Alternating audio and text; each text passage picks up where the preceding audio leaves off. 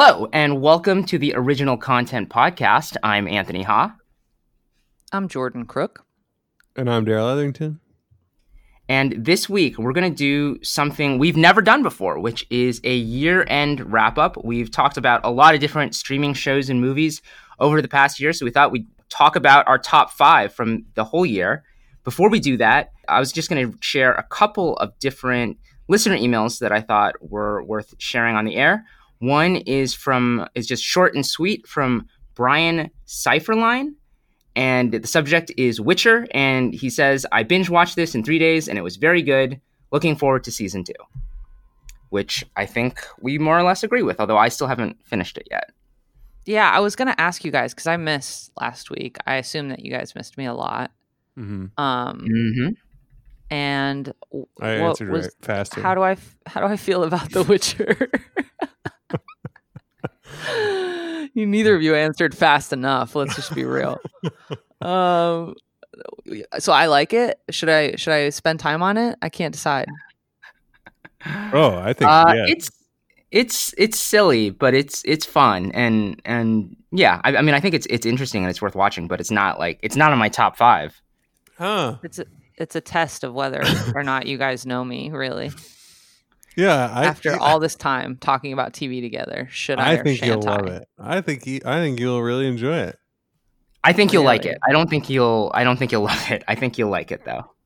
Okay, I'm gonna do it. I'll report back next week or maybe the week after because Maria's coming back. We're gonna watch Killing Eve. Have you guys watched Killing Eve? I've seen the first season, which I liked a lot. Yeah, she wants to watch that, so that's what's gonna happen. I'll report back on both. How about that? Okay, good. We have one other email I wanted to read, which is from Salvatore Profaci. I apologize if I'm not pronouncing that correctly. And it goes, Good morning. First time emailing. I love your podcast and particularly Jordan's really thoughtful / intelligent critiques. This podcast definitely falls into the category of listening to smart people talk about things I enjoy, and I am totally here for it. I especially enjoyed your recent reviews of The Crown and Succession. Anyway, I just wanted to contribute my vote to have Reign of the Empress featured in an upcoming podcast. Did you make this one up? There's what too a many nice ingredients. Who is this person? Yeah, this feels This is a good person. Maybe a little too impressed with Jordan at the expense of everyone else, but oh my take god, I'll totally take it. It feels like a plot, though. It feels like it might have been one of you guys. It feels like no, but you would be the one because it's so. That's so obvious. I would never do that. That just puts all eyes on me. I would never ever compliment myself in a fake email. That just Jordan, are you give me the so real much Salvatore anxiety. Profaci? Oh my god, can you imagine?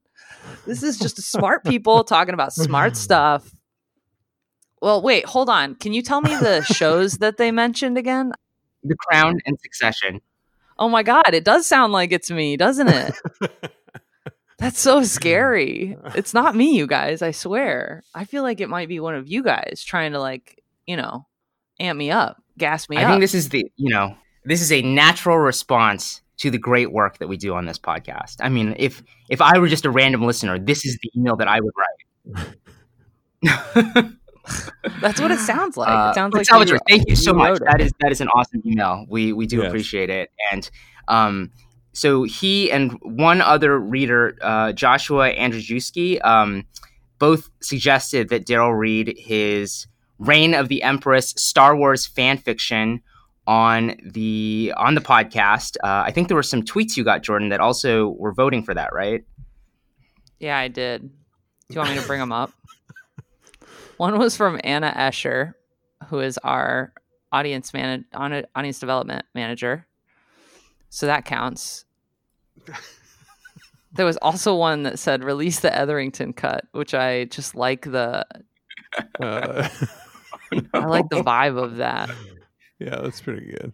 Consider this a tweet request. I mean, release the Etherington cut. I want to hear the Star Wars fanfic. I mean, one person tweeted twice, so we could count that. Wow, different things twice? Yeah, he tweeted 2 times. He said, I want to hear the Star Wars fanfic. And then he tweeted again. And he said, release the Etherington cut. Wow, okay. So that is a lot. That's I'm counting that as 2 for show. Yeah. Wait, Daryl, so did you go home for the holidays? Do we know if the Etherington cut exists? I did go home for the holidays, but I realized I don't think anything is there anymore. I think I have to look in my storage unit, and then that'll be the decider. Because I'm pretty sure I actually finally moved all of my crap out of my parents' place, and or threw away what was left. Like not even that long ago, which is embarrassing because I'm an older man. But like, yeah.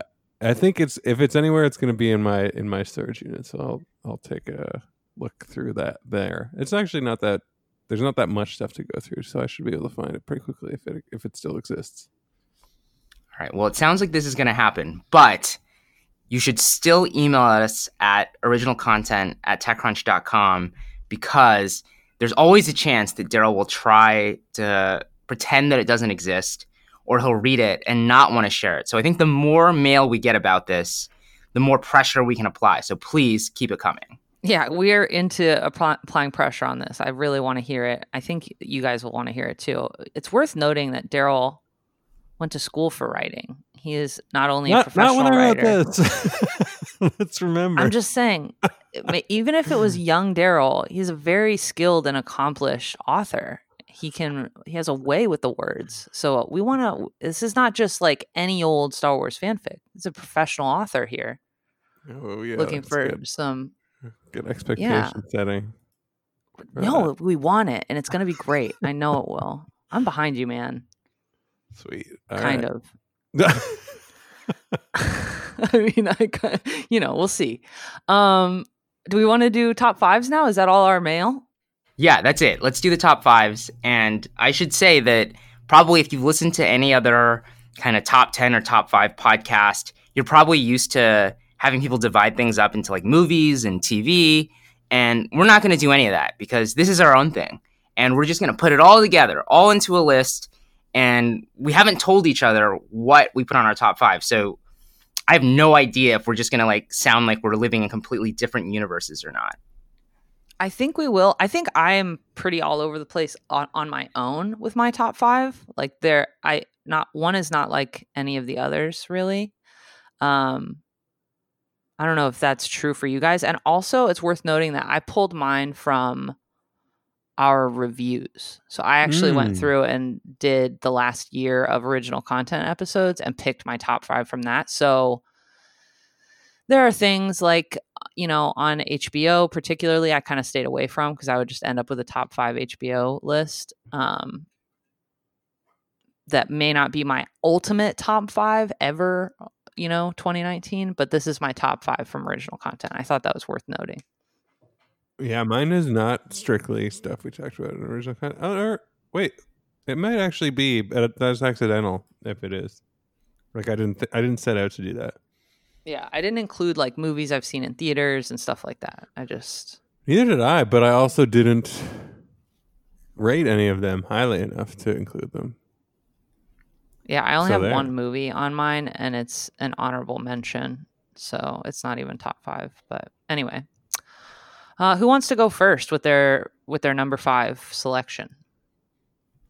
Well, we're starting from the bottom. Now we hear. Yeah, I think we should. We should ramp up to our top picks. Okay. Yeah, where's your sense of showmanship, Daryl? I don't have these ranked. I have to do a quick ranking. How do you do a top 5 without rankings? What's the point? Yeah, seriously.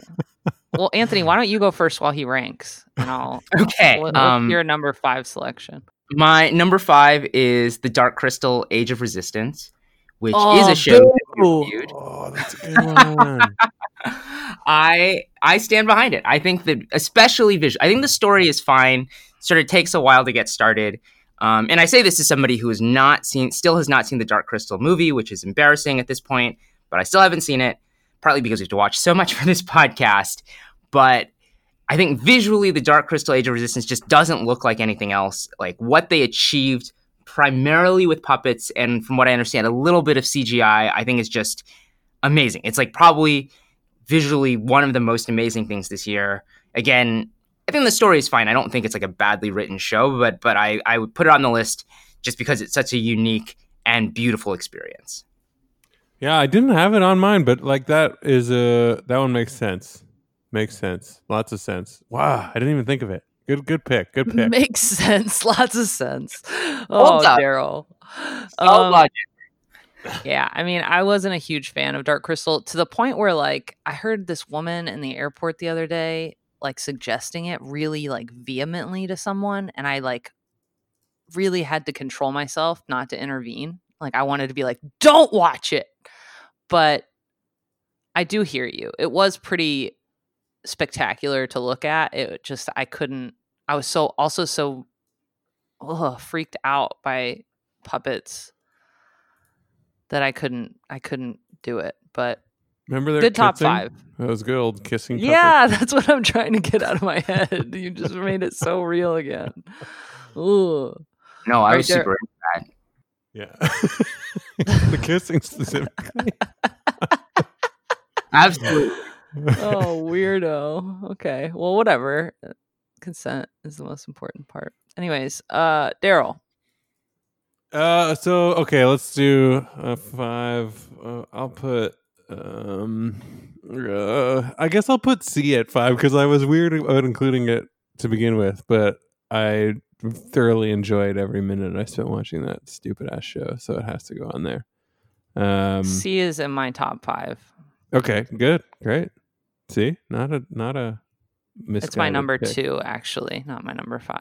Honestly. I feel like on balance, a lot of mine are kind of like what you might term guilty pleasures on other people's lists, but I don't know. I just loved. I found it was like a real page turner of a show, even though it's not a book. Like it really, it's the only one of the Apple TV ones that I actually watched diligently as they were available. And that's not to say I didn't like the other ones, but I even For All Mankind, which I think is arguably a better show in most ways, I'm not caught up on it. I didn't feel that I absolutely needed to go and watch every single one as they came out. I still plan to finish it, but I did. Yeah, C was the only one that I was like, oh, I'm really excited to see the new one episode of the show and see what happens to this weird, stupid universe that they've created. Yeah, I felt the same way. And I got a little concerned like midway through the season. I really truly believe still that these Apple TV shows should be bingeable. Like I think both C and The Morning Show and probably For All Mankind all would have benefited from being able to just consume it on a weekend, and the talk around it and like how you feel about it, I think would have been better. But I love C. I think it is really good world building. It might be like hyperbolic for me to say this, but it feels like it's filling a space that Game of Thrones left behind a little bit. Like it's obviously not as grand a scale. There aren't as many characters. There aren't as many like interwoven stories, which I'm still lacking a little bit in my TV world. But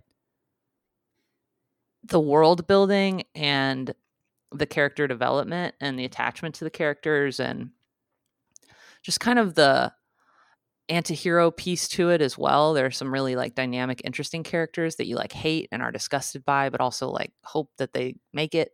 You know, it's like it's just a really complex, interesting show, and I really enjoy it. And I did look forward every week when it was Friday. I was like, yeah, see.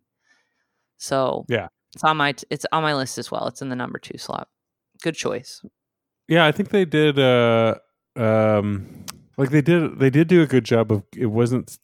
It's not like a lot of shows now where there's like so much complexity going on, but they also managed to throw in a bunch of like, what the heck, this thing happened, and some of them were admittedly like stunty, like maybe too crazy, but that was part of its popcorn appeal, right? Of like, this character is actually this, like what? Yeah, like it actually makes no sense in the narrative at all, but it's fun, and your expectations are set such that you're like, I don't need to think too hard about any of this, so I'm along for the ride, right? So it doesn't bother you, whereas it would bother you a lot.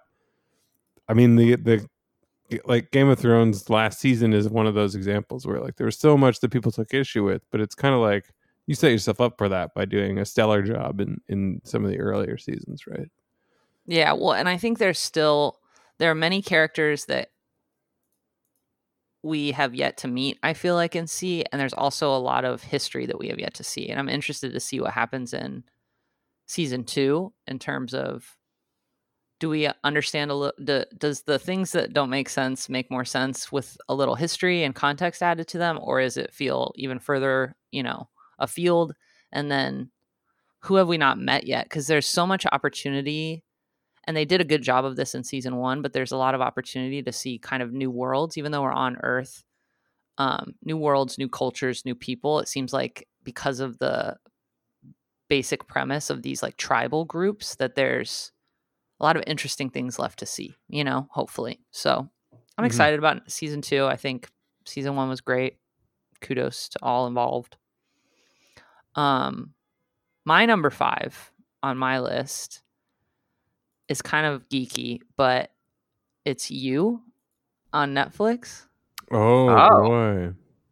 Yeah, I mean, I hate to have it on one of my lists, but the truth of the matter is that I binged it so hard when it came out at the end of 2018, and I immediately watched it all when it came out now, and I thought season 2 was even better than season 1, and it is just one of those shows, right? It's like, it feels like a little bit like there's this class of show that's replacing what at least I used to be obsessed with in high school, which is like the One Tree Hill, Seventh Heaven, Dawson's Creek, like that CW teen drama. And it like grew it up and gave it to us as 20 something, 30 somethings.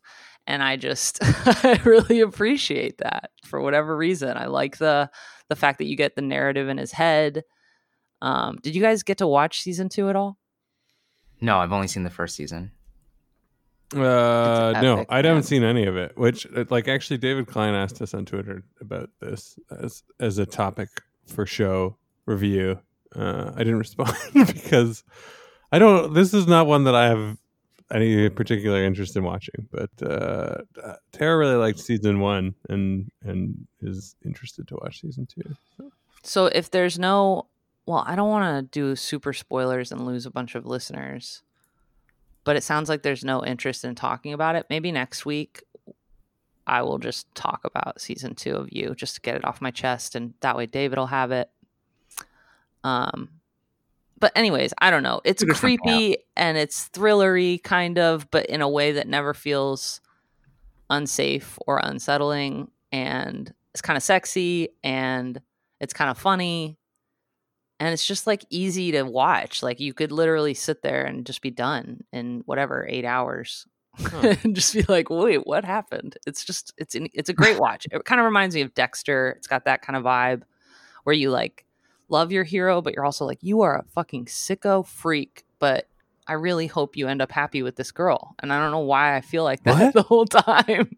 I don't know. It's like, particularly in season 2. In season 1, it was really gross. Like it felt like he was definitely a psychopath and she was a really unlovable character for me. A lot of people really like Beck, but I just did not give a shit about her. I thought she was so uninteresting, and it blew my mind because the whole season 1 revolves around all these people essentially falling in love with Beck to the point where they get obsessed and do crazy things. Like not just our main character, but like other people also are like totally thrown off by this woman. And I just didn't get that. Like Beck to me wasn't that. In season 2, though, I really do have like high hopes for him and his girlfriend, which is weird, but in like a twisted anti-hero way. But I don't know. It's just an interesting show. I'm gonna stop talking about it for fear of saying something stupid. But yeah. All right. Well, should we move on to our number 4s? Yeah. Daryl, do you want to do your number 4? Okay, yeah, I'll do my number 4. This one. I think You Should Leave as my number 4. I love that. Shit, I should have put that on. That is also a very good choice. Yeah, it is immensely funny. So good. I rewatched it at least twice, probably some of them more than that, and still enjoy them whenever they pop up as like references in my Twitter feed or wherever. And I really look forward to season 2, which I'm pretty sure is confirmed at this point. I think it was confirmed. So I love. It's like a format that I haven't seen anything really interesting in a long time. I don't know. There's not been tons of great sketch comedy programs. Like even Saturday Night Live is pretty lumpy. Like it's not often good, with some notable exceptions. So it's just awesome to see something that was like so consistently hilarious. And even like my previous old school favorites like Mr. Show, also pretty hit or miss, and like don't have like deep like real laughs in each of them. Most of them are like kind of like cerebral, like, oh yeah, that's funny, I get why that's funny and clever or whatever. Whereas I think You Should Leave is real laughs throughout, and basically every sketch hits, for me at least. So loved it. Yeah, it's definitely my favorite sketch show right now, and it probably would have been on my top 5 if I'd remembered to put it on there. Yeah, I liked it. You know how I feel about it. It was kind of like that uncomfortable humor that I think that's just a personal preference. It's not my favorite, but I still had some belly laughs and mostly enjoyed it. So it's a good one. I like that we're like going for kind of like the hidden gems. We're not doing like the top 5 2019 generalist list. Well, I don't know. Save we'll it. See what the rest of the list looks like. Are you guys gonna? I hope you're not gonna put like Game of Thrones as your number one. Can I just ask? Is Game of Thrones on anybody's list? It is not. No. Okay, cool. Because like Game of Thrones is what it is. It's obviously like I don't want to get too down this rabbit hole. It's like great. It's great, but like it's not what this is about. Let's just leave it at that. Yeah. And if anyone wants, we have 6 hours of the show. I think more than 6 hours of the show devoted to discussing this entire final season. So yeah, listen in real time as our opinions about the show change. Yeah. That's not. My opinion hasn't changed. Is that the signal that I just gave you? No. I meant not that but I mean that if you listen while we were doing the 6 episodes, I think there was a lot of enthusiasm at the beginning, and then some of that enthusiasm started to dissipate as we saw more and more of the final season. Yeah, I definitely had a quick turnaround on that one. I think the second episode, I was like, this is my favorite episode of Game of Thrones ever. And by like episode 4, I was like, what the fuck are they doing? Yeah. Okay. Anthony, do you want to do 4 or should I do 4? Sure. I can do number 4. Okay. So this is actually something that we did not review, but was on Netflix this year. It is season 2 of The OA. Oh, and that's a good pick too. Yeah. It's so this is a show that actually was canceled this year after season 2. So it's basically a complete story in 2 seasons. I mean, it sort of ends on a cliffhanger. So in that sense, it's sort of disappointing. But in other ways, I think it kind of feels like the right ending to the show, without getting into details there. But it basically is like taking a lot of the story that was set up in the first season of The OA about this, woman who sort of mysteriously regained her sight and brings together this group of people who she thinks can basically help her find her friends who have jumped into a different dimension. And I think this is fair at this point, like, is to say that, like, at the end of the first season of The OA, she does actually make the leap to somewhere else. And in season 2, you get to explore that somewhere else while also following the character she left behind. And it's, I think the show in general, like, in terms of the writing, can be a little bit kind of all over the place and very emo, very a little bit ridiculous sometimes, but it again is like not doesn't feel like any other show that I can think of on Netflix or on TV. And the second season in particular, I really liked for just the style and the mood, because part of what the season centers on is this augmented reality game that draws all these people to this mysterious house. And the way all of that is shot and the way it shoots San Francisco in general is like suddenly like San Francisco is a city I lived in for 5 years. And by the time I left, I was very, very over it. And this suddenly created this sense of mystery and beauty in this city that I felt was like so familiar. And so just like it just gave me this feeling that no other show did. And so for that reason alone, I had to put it on my list. I like that. I have not seen the OA, but it feels like a show that I would like and be mad to finish season 2 and learn that they canceled it all over again. They did cancel it, right? I'm not mixing that up with something. Yeah, it's definitely on my list. I feel like you guys have told me what it's about like 3 or 4 times, and it just goes in and out, you know? Well, it doesn't have like an easy to explain concept. There's like a lot of weird pieces that kind of fit together. So I understand. Yeah, it's weird. Wait, so Daryl, you've seen the second season? Yes. Yeah. And you liked it? Yeah, I did. I really did like it a lot. And yeah, I think it, like looking back at it, it's like, yeah, I get that they wanted to go somewhere else with the ending, but I also agree with you that it's like this is a totally fine and satisfying ending for me, regardless of the fact that it was cliffhangery, so to speak, right? So I do like that. It's sad for them that it was canceled, but I don't think it suffers at all for viewers that it was canceled. I think it's like a perfectly good contained 2 stories, really. I mean, each season is more or less its own separate story. Yeah.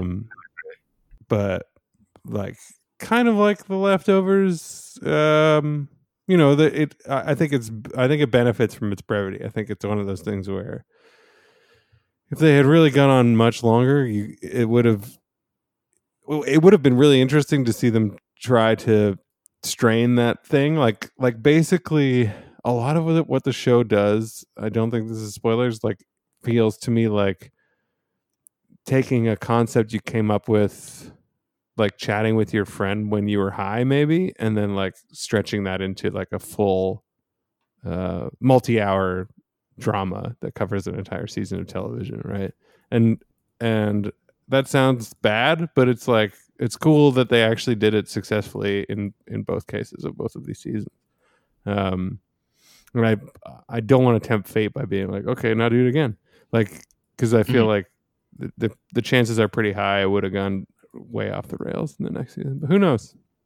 Right. I mean, the only counter I would have to that is that I think the second season is a step, not like a dramatic step up, but I think it is better than the first season. So maybe they would have done an even better season. Yeah, that's fair. I agree with that. I think it does. Yeah, I think it is actually much better in a lot of ways than the first season, even though I liked both seasons. So, yeah. Yeah. Jordan. Yes, we're on 4, right? We're on 4. All right, mine is Shrill on Hulu with Aidy Bryant. Oh yeah, that was really good. Shrill, I didn't even know that. You would like it, I think, Daryl. You and Tara both probably. Yeah, I just thought that it was really funny. I mean, I'm a big Aidy Bryant fan. I think she's a hilarious, amazing actress, and obviously it was really funny, but it was also like, I don't know, it was just super relatable in a lot of ways too. Like it just felt very like grounded and down to earth. I don't know. I thought it was really funny. It had a good story arc for season 1. I'm excited to see. Hopefully there's going to be a season 2. I would like to see one. But I just rewatched it recently on the plane. I was on the plane and I was like, oh, it's been a while since I've seen this. I bet I would enjoy it again. And I watched it on like one of the Berlin flights, I think. And I was just laughing out loud on the plane again for the second time. It just, reminded me, man, this is a good show. Season 2 is premiering January 24th, Jordan. Perfect. Of this year, right now. Ask and ye shall receive. Is coming. Mm-hmm. Yeah, that's exciting. Yeah. You should definitely watch it, Daryl. I think you'd like it. And Anthony, I remember you liking it too when we reviewed it. I did. Mm-hmm. Yeah. I thought I didn't necessarily blow me away, but I thought it was very solid, and was doing, I think in terms of like the treatment of the character and her weight and stuff, I think was doing some really interesting things. So definitely a fan. Yeah, it just felt like they were going for it, It was like kind of bold, but it also made it all more relatable. And like even when unrealistic things were happening plot wise, like they felt more realistic. I don't know. What were you gonna say, Daryl? I can't really say much about it except it looks good based on the synopsis I just read, which is where I found the renewal information. But, it was Devin that did this with us because he like knew the writer. Remember? There's a Portland tie-in based on. Mm-hmm. Wait, is he in Seattle? Portland, whatever. Same place. It's the same shit. Yeah. Great. Okay. Yeah. So that's my 4. Nice. All right. I guess I can share my number 3, which is The Umbrella Academy. Oh, I had a feeling that one of you guys would pounce on that. Dang, I didn't have that on mine either. Wow. I don't even know what's on Daryl's because I feel like I expected Dark Crystal and whatever Anthony just said. I think I had a recency effect problem in mine, but I was trying to avoid the recency effect, but I also think that a lot of what came out recently is some of my favorite stuff. Yeah, I agree. It's a tough one. Well, for people who didn't listen to our episodes about the Umbrella Academy, it's this superhero show on Netflix. It premiered kind of at the beginning of this year about these. At the very beginning, they're basically kids who were all born on the same day with these different superpowers. But most of the show actually takes place when they're adults, and their mentor, who sort of gathered them together to like fight crime, basically, has died, and they've kind of all gone their separate ways at this point. So they're all brought back together by his death, and it is just this very emotionally driven superhero show.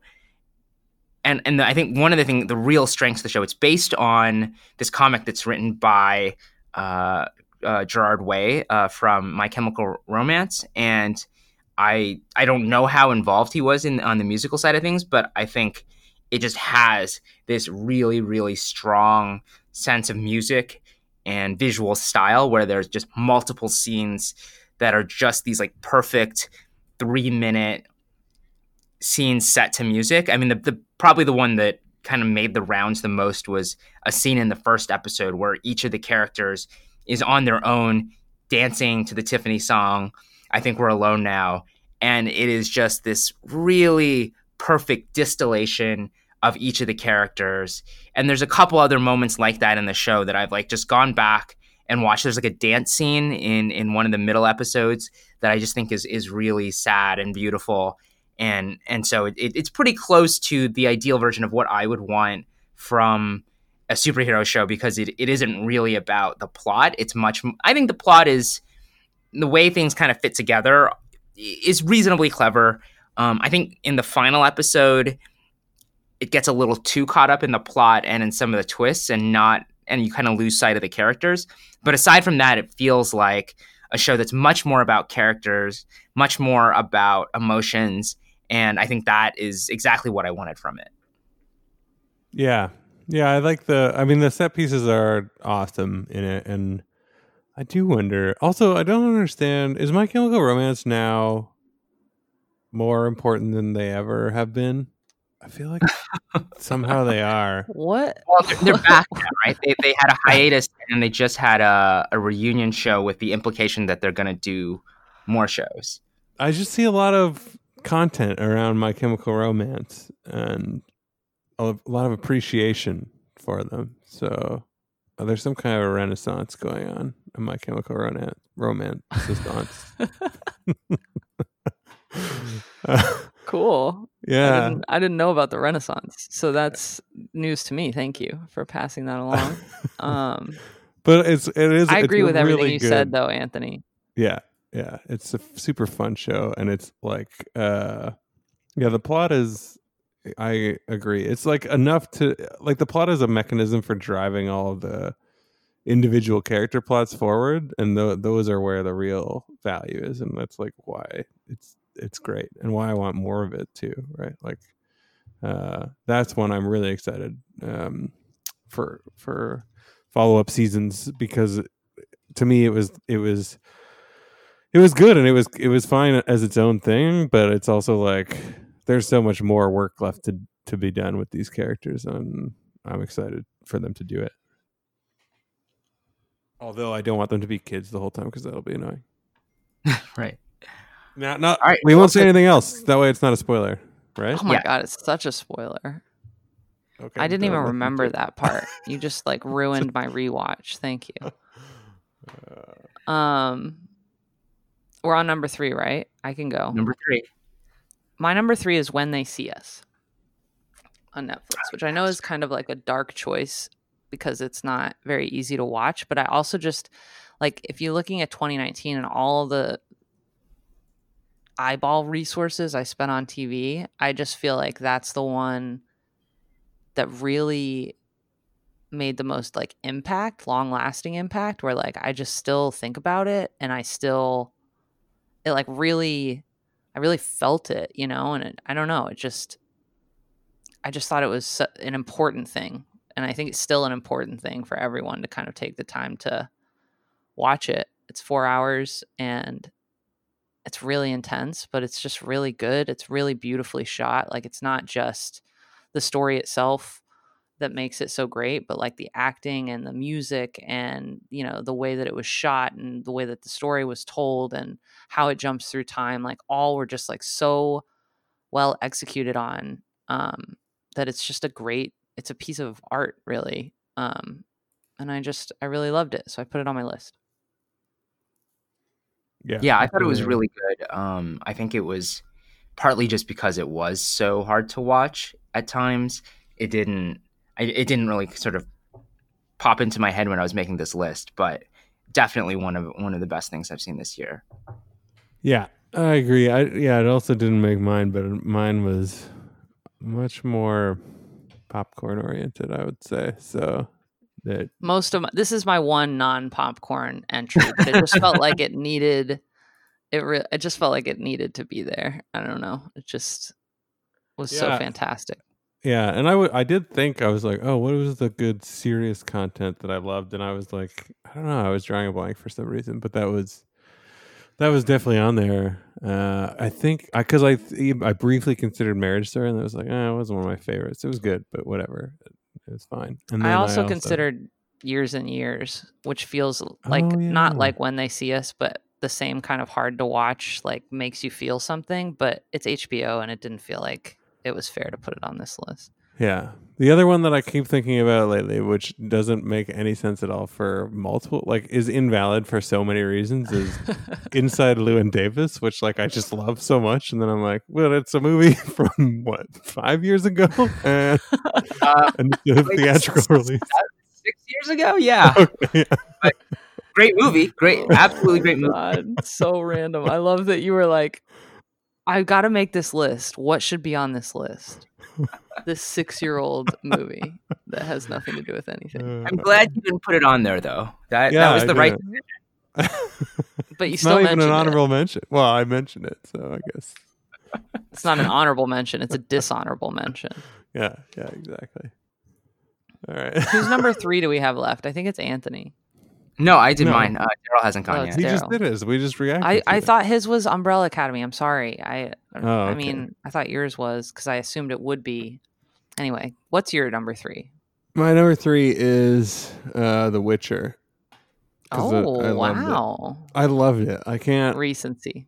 It's recency, but it's the most pure fun I think I had with any TV show, where I was just like, this is exactly my style. I mean, it probably helps that I played that video game for probably, I don't know, that was a long video game, like 80 hours at least, but like the third iteration of that video game. But like, just had everything I needed, and it was.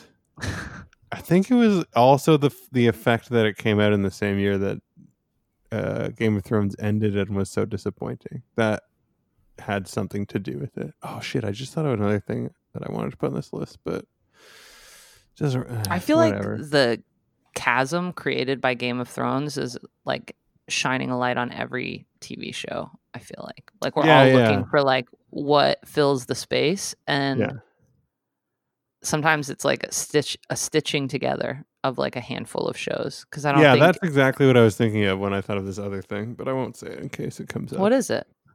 Well, it was The Expanse, because I just started watching season 4 finally. Like The Expanse is my show for treadmill runs, so I watch it at the pace of how often I run on the treadmill. But oh god, season 4 feels so good after episode 1. It's just like, whoa, this is, and it really feels like they let the dog off the leash, I guess. I don't know.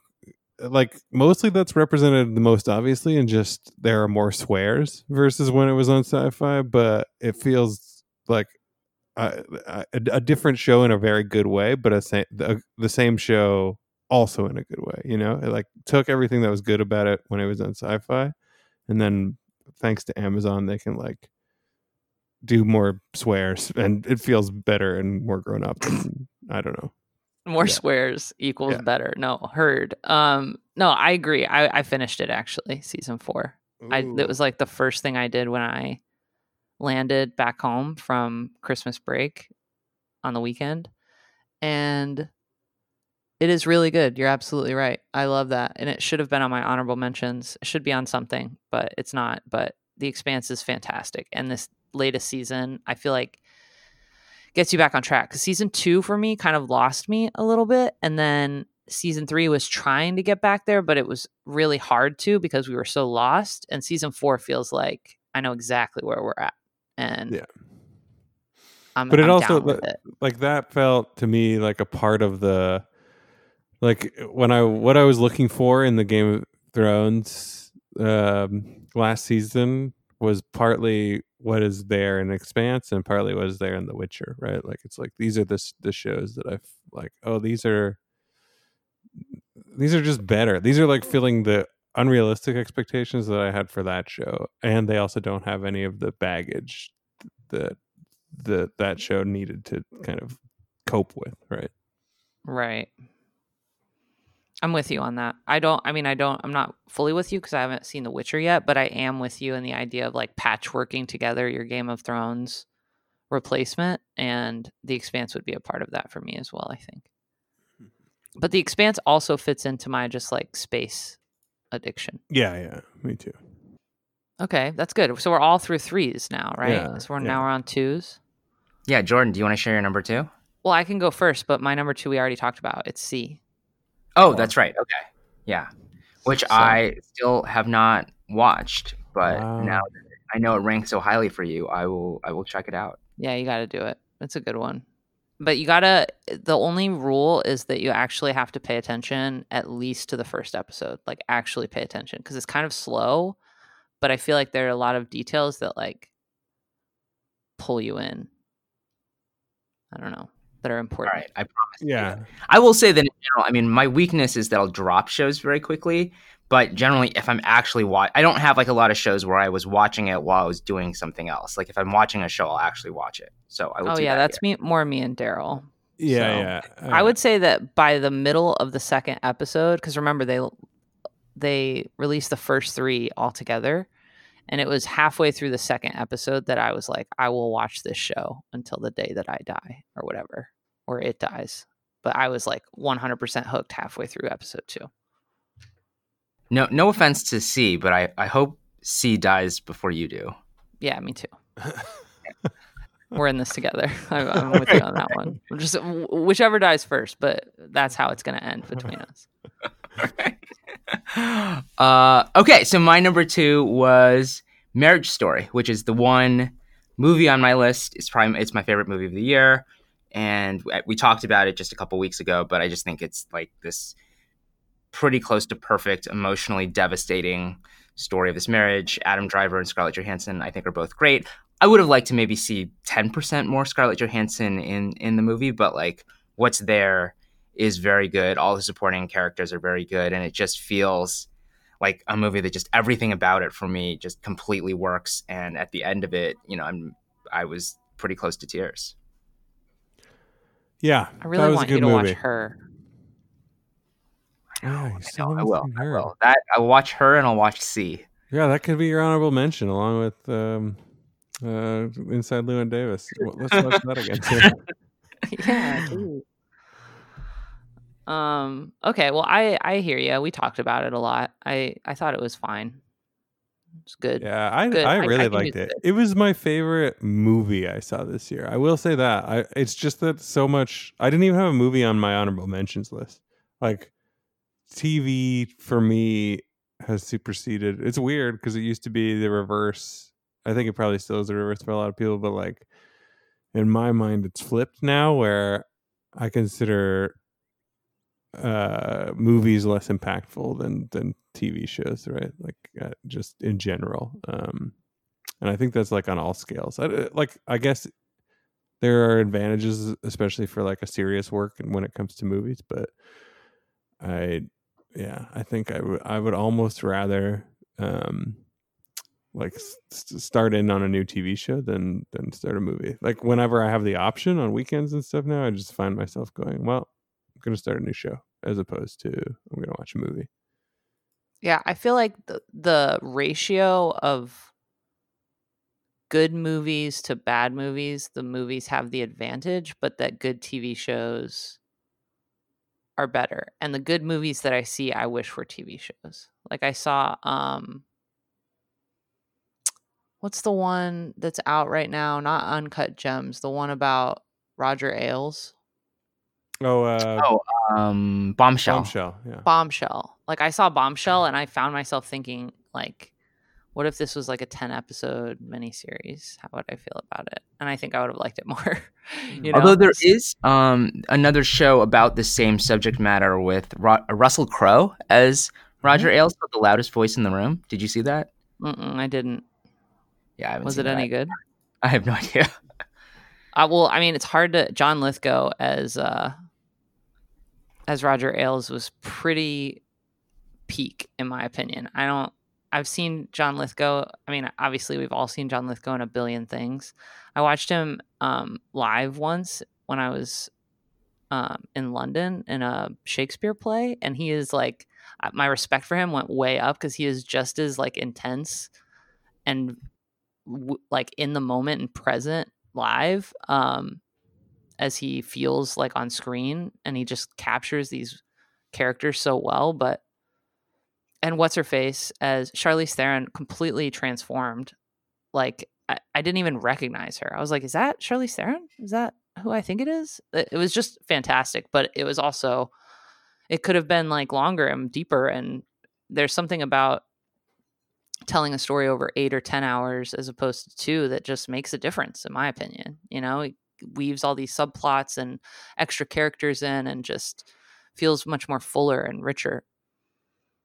Yeah, gives you a chance to see Jason Momoa just cut up so many more people too, and get cut up in different interesting ways. I mean, that man has taken some damage. He's got HP for days.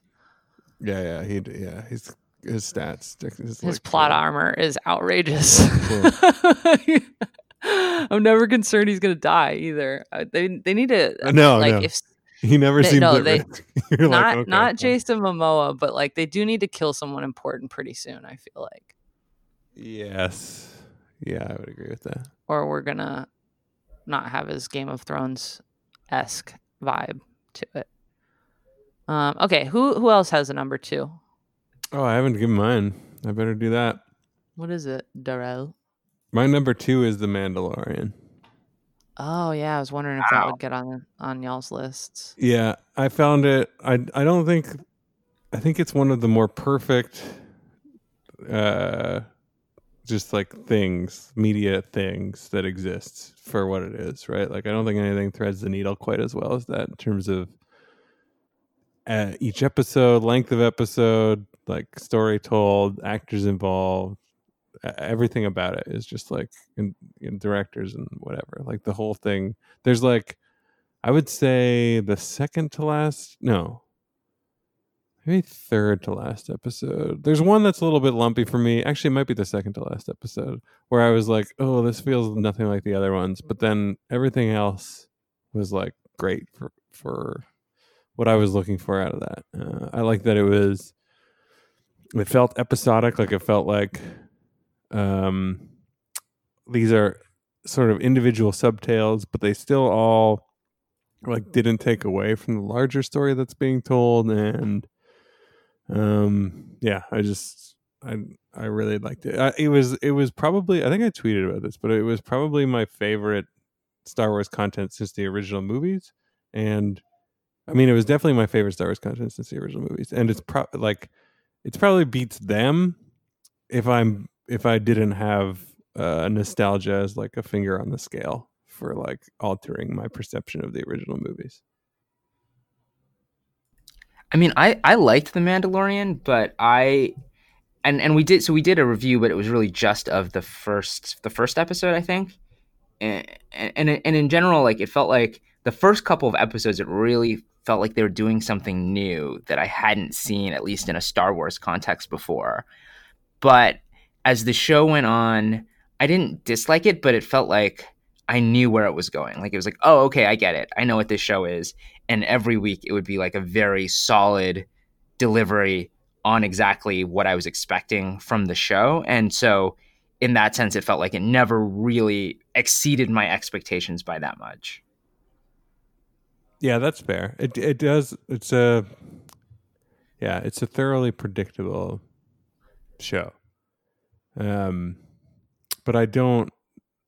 For me, it's like kind of like what's a good example? Like, I guess like a figure skating routine at the Olympics. It's like I'm judging them on execution. Like they provided ahead of time their list of how many triple sow cows they're going to do or whatever. Triple sow cows. I love that. That's 2 words for a cow, right? Triple sow cow. Yeah, it is. I don't know why the trick is named that. It's a real trick. And then the triple on front makes it really confusing because it sounds like there's 2 cows 3 times, 6 cows total. Yep, that does sound like that. Well, I saved The Mandalorian. I watched like the first 2 episodes and I was feeling it, but I also felt like there was a lot of space in my life at the time. There was also a lot of Star Wars happening. And I was just prepping for Rise of Skywalker and watching old movies and stuff. And I feel like I wanted to save it to where I could binge it when I really have a hankering for Star Wars. It just felt right. So I'm all about it still, but I just haven't seen it yet. Yeah. Well, it's good. It's good. It's also easy to watch and to pick away at because of those like things are relatively contained, I think, and then also they're pretty short, right? Like I think I don't know what the longest one is, but most of them are like 40 minutes. Yeah, I think the longest is like 48 minutes, maybe. So nothing even gets that close to an hour in length, which I think is great. Yeah. All right, should we do our number ones? I think it's all time. Right. Who wants to go first? I can go first this time. My number 1 is Lost in Space. I feel like if you've been paying attention all year, it's probably the one thing that I've talked about in every episode of the show. The season 2 came out on like the 26th, I think, of December, and it was fantastic. It's just like, it's clean family fun. It's wholesome, you know? It still like feels kind of high stakes.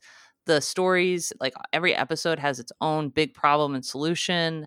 But the season all comes together and it's one kind of overarching problem and solution. And I love all of the characters and the actors. I think like the dialogue is just what it should be. Like it's just kitschy and smart enough to not quite be fully realistic, but not so much that you're like, oh, come on. Really, like my least favorite part is that kid, the Will Robinson. He's just kind of too optimistic and like he's my friend. Isn't like he all old the now? time. I guess he's only a year older. Yeah, I mean, he does look bigger, and by next season, his voice will, I think have really changed, and he'll look very different. But he kind of pulled it off this second season. I don't know if you guys got a chance to see it, but I loved it. I thought it was great. Lots of fun adventures. I haven't. I gotta finish last season still. I realized I went back and looked, and I'm 2 or 3 episodes away from finishing last season. And Lost in Space is we were talking earlier about the thing where you watch a show and you're doing something else. This is the show where I sinned most egregiously in that way. I was like never paying attention to this show while it was on, and I really should have been, because by all accounts it's a show I would very much enjoy. So I kind of want to go back and rewatch all of season 1 before I even dip into season 2. Considering how much you love The Expanse's new policy on swear words, I don't know if you'll love Lost in Space. It is very, like I said, it's very wholesome. It's something that I think Netflix intended you to watch with your 10, 11, 12-year-old kid. But I'm having a blast with it. It's fun, and every little, they're really good about expansive tours of the universe. It feels like you're always seeing a different place or a new creature or a new solution to a problem, and there always is the solution to the problem, but it's the last thing you'd expect. It's just fun, and I love whoever plays the mom. What actress is that? But she is just so awesome. Let's see, Lost in Space. Molly Parker. Yeah, what else was she in? Is that who it is? Yeah, that's her. She's great. Anyways, Lost in Space is my number 1. I stand by my decision. I think it's fantastic. Again, I'm going to spend a year waiting around, and I'm going to watch it all in one day, which is essentially what I did. But it's worth it. That's how good it is. Yeah, I'll do it. I'm going to see these ones. This is on my list, because I'm going to run out of Expanse pretty soon, and then what I'm going to watch on the treadmill. It's a great transition. That's what I did. I watched Expanse when I got home, and then I watched all of Lost in Space, and then I had to transition to You. Luckily, You season 2 was fantastic, so it kind of got my mind off Space, but I really just wanted more Expanse and more Lost in Space after I finished both of them. So Lost in Space is a good transition from Expanse. That should be pretty easy. Okay, cool. All right, well, I can do my number 1 unless you want to do it, Daryl. No, I guess go for it. Go for it. Wait, okay. Does anyone want to guess what my number 1 is? I kind of want to guess. Decide which of you is going to have the better number 1, though. What does that mean, even? Well, I mean, the closest to Lost in Space? No, not the closest to Lost in Space. Just which one I'll actually like better. The best to me. Oh, you're going to... I'm going to give it to Anthony. I'm going to give Anthony the edge, mostly because I feel like Daryl didn't think hard enough about his list. Oh, I thought real hard about this one, but I do feel like it's probably not going to be your favorite one. Okay, let's hear Anthony's first. Sure, yeah. Maybe I'll hate both of them. Probably. Let's do it. Okay, so my number 1 is Russian Doll. Oh, I don't hate that. That's good. Russian Doll was on my honorable mentions. That was my second honorable mention. Oh, look at that. Or my first. Natasha Lyonne for the win. Yeah. I only watched it recently. But yeah. I think it's pretty close to it's the fact that it does this sort of variant on the Groundhog Day formula, but as an episodic TV show, really uses the format in an interesting way. I think both of the 2 main characters are really interesting. There's this sort of twist about 2 or 3 episodes in that I just loved. I thought the finale was really good. It's one of those shows where it does, it both wraps up the story, but you can, it feels to me like it's done, but when they were like, oh, we might do a second season, I didn't hate that idea. I wasn't like, oh, this is, such a perfect ending that you have to stop it there. So I'm like, I'm curious what they might do if they do a second season. But it also feels like it's completely contained on its own. I think, partly it's especially the Natasha Lyonne character, who's this woman living in New York City in her mid-30s, that just, it felt like so much of that felt very real, felt very relatable. I, just emotionally connected with her a lot. And then there's specific effects that they have, like the way the universe kind of.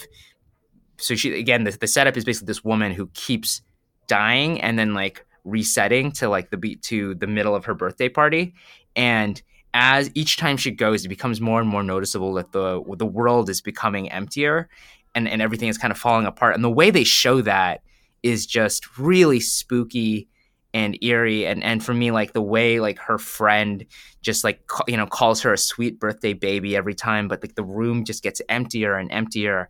I just like have been thinking about that the whole year. So I think that of all the streaming shows I've seen this year, Russian Doll is probably the most perfect. Yeah, I really enjoyed it, and I put off watching it for a long time, and then I watched it. I think I watched it pretty much like entirely on the flight back from Berlin, maybe. But it was really good. Yeah, I agree with everything you said about it. I think it's like so smart, so smartly written, and then also so well shot. Like it was a really nice thing to look at too. It had this dark color tone thing that I really liked, like the palette of all this, especially the indoor scenes like around the party or whatever. But I agree also that I'm like, I don't need more of this, but I'm open for it. Like I'd be curious to see where they go. Yeah, I liked it a lot. I liked it a lot because I liked how it knew like this is going to be evaluated or viewed in the tradition of Groundhog Day, right? And so we have to make sure that it's not that in ways that are important and meaningful, and it is and it isn't, right? Like it's like, yeah, it's quite different than Groundhog Day. I liked it as well. Yay! All like it. Good. Okay, is it mine? It's mine. Yeah. So I feel like you should have been able to guess this one, but well, whatever. We can just go right into it. It's Terrace House Tokyo 2019 to 2020. Oh my god! I'm glad I trusted my gut to go with Anthony. Wow, I was not expecting that. It's so good. I know you love it, but I didn't feel like you would love it to number one on your public list. I definitely did. Part 2 just came out, and it was fantastic on Netflix. Like I think it airs live on Netflix Japan, but in I think US and Canada Netflix, it's coming out in batches.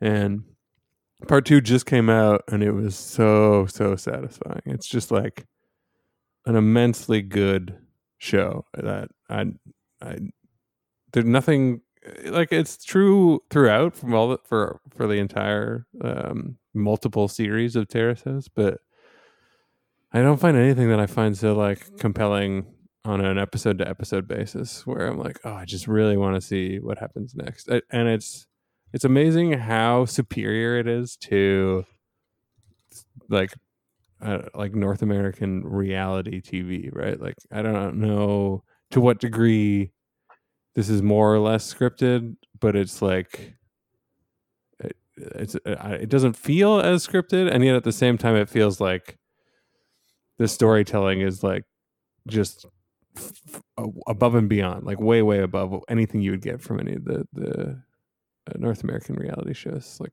the arcs are genuinely super interesting for individual characters, and I feel like that is not down to scripting and is in fact down to editing and like just clever production and arrangement, because if you then step back and just like write out kind of like dispassionately what happened to character X, Y, or Z, like it could be essentially nothing, and yet it's like, wow, they had a really good, compelling, relatable, emotional story like in that period where actually nothing happened, right? So is there a love story?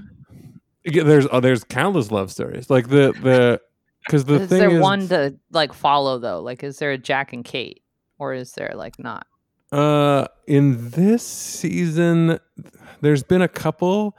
I think a prevailing thing, like one of the things that is most consistent about Terrace House is that almost none of the love stories come to fruition. Like they almost all sort of end in kind of like a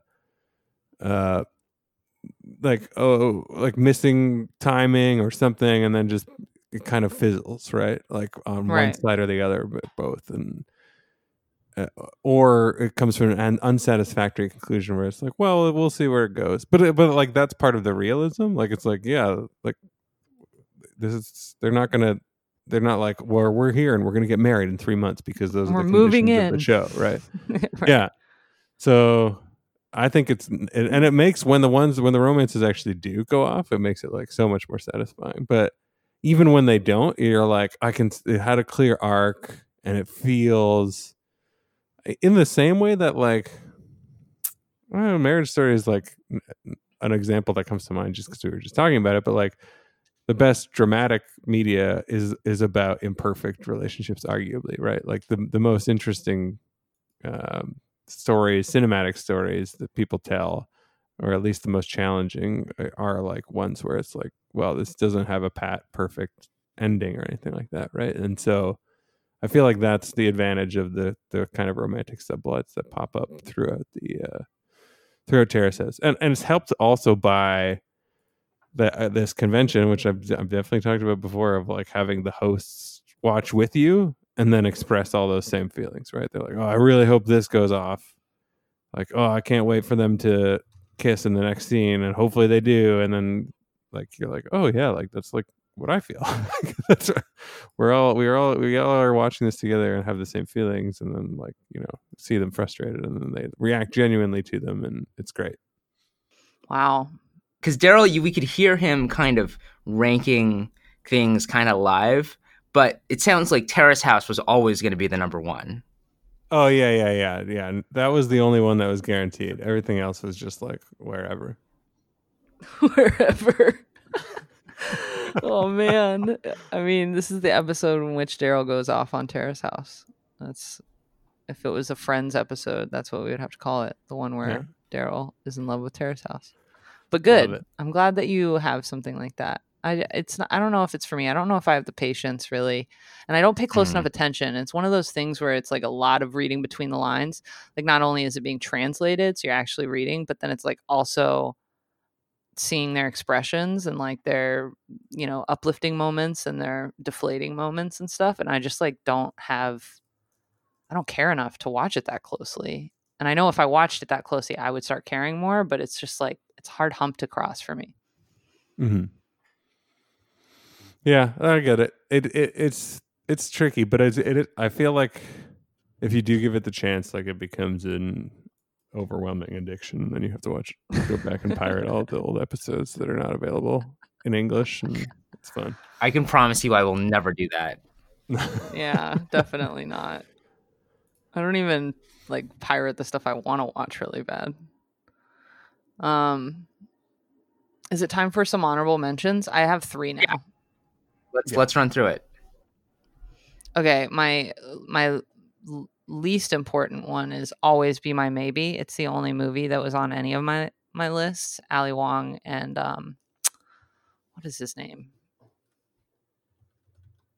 Oh yeah, Randall Park. Randall Park. I just thought that was such a funny movie. Keanu Reeves in it is hilarious. And it's sweet and it's cute. And it's like, they're not good rom-coms anymore. Like that just went away. Rom-coms are not good anymore. They're either like super crude or just not really quite like a rom-com, or they're just like too soft and kind of like not imaginative in any way. And this just felt like a fresh new rom-com that was actually good, you know, that I would watch more than once. So that's one of them. My other one is Tuca and Birdie, which I'm really sad was canceled, but season 1 in and of itself is just a gift. And if you haven't seen it yet, I think you should. It's like the only animated series, like adult animated series that I've ever really become attached to. And it's just really well done. Like it's interesting to look at and funny and really clever with storytelling. I just like really enjoyed it. And my last one, which probably should have been on my top 5 list, but I don't know, you could maybe swap it out for You, which is Another Life. I can't wait for season 2. I'm ready to go. I was surprised that Another Life wasn't actually in your top 5. Yeah, I know. I just felt like it's not fair to everyone else. Like, I love Another Life so much for the reasons that are so me, that like it just doesn't feel responsible to put it on my top 5 list, even though it probably is my number one thing I was excited about. I watched it like twice in a row, but it just doesn't feel fair to everyone else. It was like literally someone at Netflix was like, let's give Jordan Crook an amazing show. What should we do? I'm like, well, first call Katie Sackhoff. Let's set it in space, make it super kitschy and episodic. And we got ourselves a banger. Let's ship it to her. Like, that's what it felt like. And that's just not fair to put that on my list, but it needed a mention for sure. Yeah, that I thought of that one too, but I was like, oh, Jordan will mention it, and then it'll be handled. Nice. What are your honorable mentions? Anybody have any others? Sure. I have. So I would say the one that just missed being on my list, and as I'm looking at it now, I kind of regret not making it my number 4 or 5, was The Irishman, which is the movie that I could never convince either of you to watch, but is a very good movie. I guess maybe I feel better about it not being on the list just because I feel like people have talked about it so much, so there's really not that much more to say about it, but it is a very good crime movie. You should watch it. And then I also watched John Mulaney and the Sack Lunch Bunch, which is just pure delight and joy, and it's this kids special that John Mulaney made, and it's got these really fun songs in it, and it doesn't. I think by the end of it, the concept kind of started to fade for me. But at the beginning, especially, I thought it was just like pure fun, definitely worth watching. And then I would say like actually what would be at the top of my list if we were just doing all TV, but the one of which we reviewed on the show, but since it's not a streaming show, I didn't mention it. Is the 2 best TV shows I saw this year were Succession and Watchmen. So. There you go. Succession is probably my number 1 show right now, period. Like, all, that's the show that I want to see more of and that I love so much and still think about and want to use like GIFs from and lines from. But yeah, it just didn't feel fair to put it on the list. But I'm glad you brought it up. Succession is my number 1 right now. Yeah, I would agree with that also. So it's like a clean sweep in terms of actual favorite show, but show that for criteria reasons or whatever wasn't Dumb rules. Thank you, Daryl. Jesus Christ. Right. If Succession counts, then Inside Llewyn Davis should count. Yeah, exactly. Perfect. That's why it's on my honorable mentions, not on the list. Okay, Daryl. Well, my other honorable mention probably doesn't count for similar reasons, but like for me it counts because I watched it on HeyU, which is a reality streaming service that you can subscribe to that only has reality shows. And the show is Love Island Australia, which is just fantastic. It's also not it didn't come out this year. Well, the season 2 came out this year. I feel like your lists really kind of took a turn at the end there, Daryl. Yeah, the top content. When we got into the well, that's honorable mention, but it's my number 1 honorable mention. Sure. I don't know. The ranking part is hard. Yeah, it's great. I don't know. We just started watching it and I love it so much. It's the trashiest garbage television ever, but it's fantastic. Highly recommended.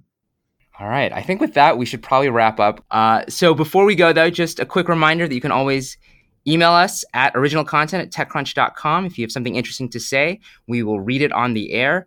And if you like what we do, we always appreciate it if you subscribe and leave a positive review in Apple Podcasts or any other podcast app. And we will see you guys next week. Bye.